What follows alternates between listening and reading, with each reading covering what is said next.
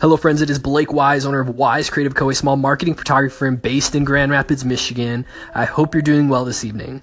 I wanted to share with you guys a book I'm reading right now called Braving the Wilderness by Brené Brown. It is phenomenal, and if you've heard of her, you know that she works the magic with research and sociology and all this other crazy stuff that she studies, but I wanted to give you guys a takeaway that's hit home for me this week.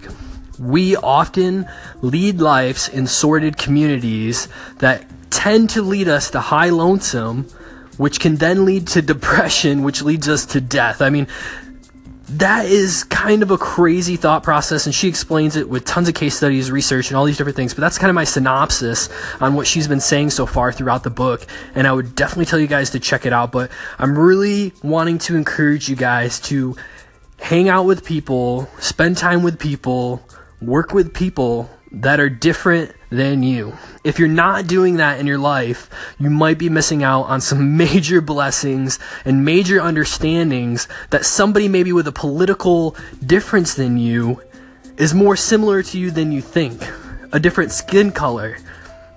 Yeah, that's a big one. A different faith.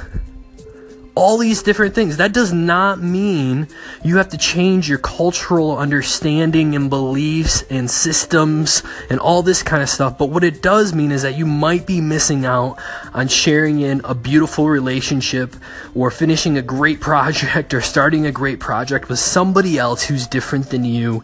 And if you are not looking around and seeing people that don't look exactly like you and how they live their lives, you might be living a minimal life compared to what you could be doing, maximizing your worldview and embracing people that are different than you, which you can learn from and they can learn from you. So Brené Brown, Braving the Wilderness, go check out her book. I promise you guys it's going to motivate you and get you psyched to have some diversity in your life, not only with coworkers, but also maybe friendships, the person you're sitting next to at the craft brewery, and starting those conversations that need to happen to get out of this lonely cycle we've built for ourselves that we thought would lead us to happiness, having these sordid communities. My challenge to you and from Brené Brown is to get unsorted.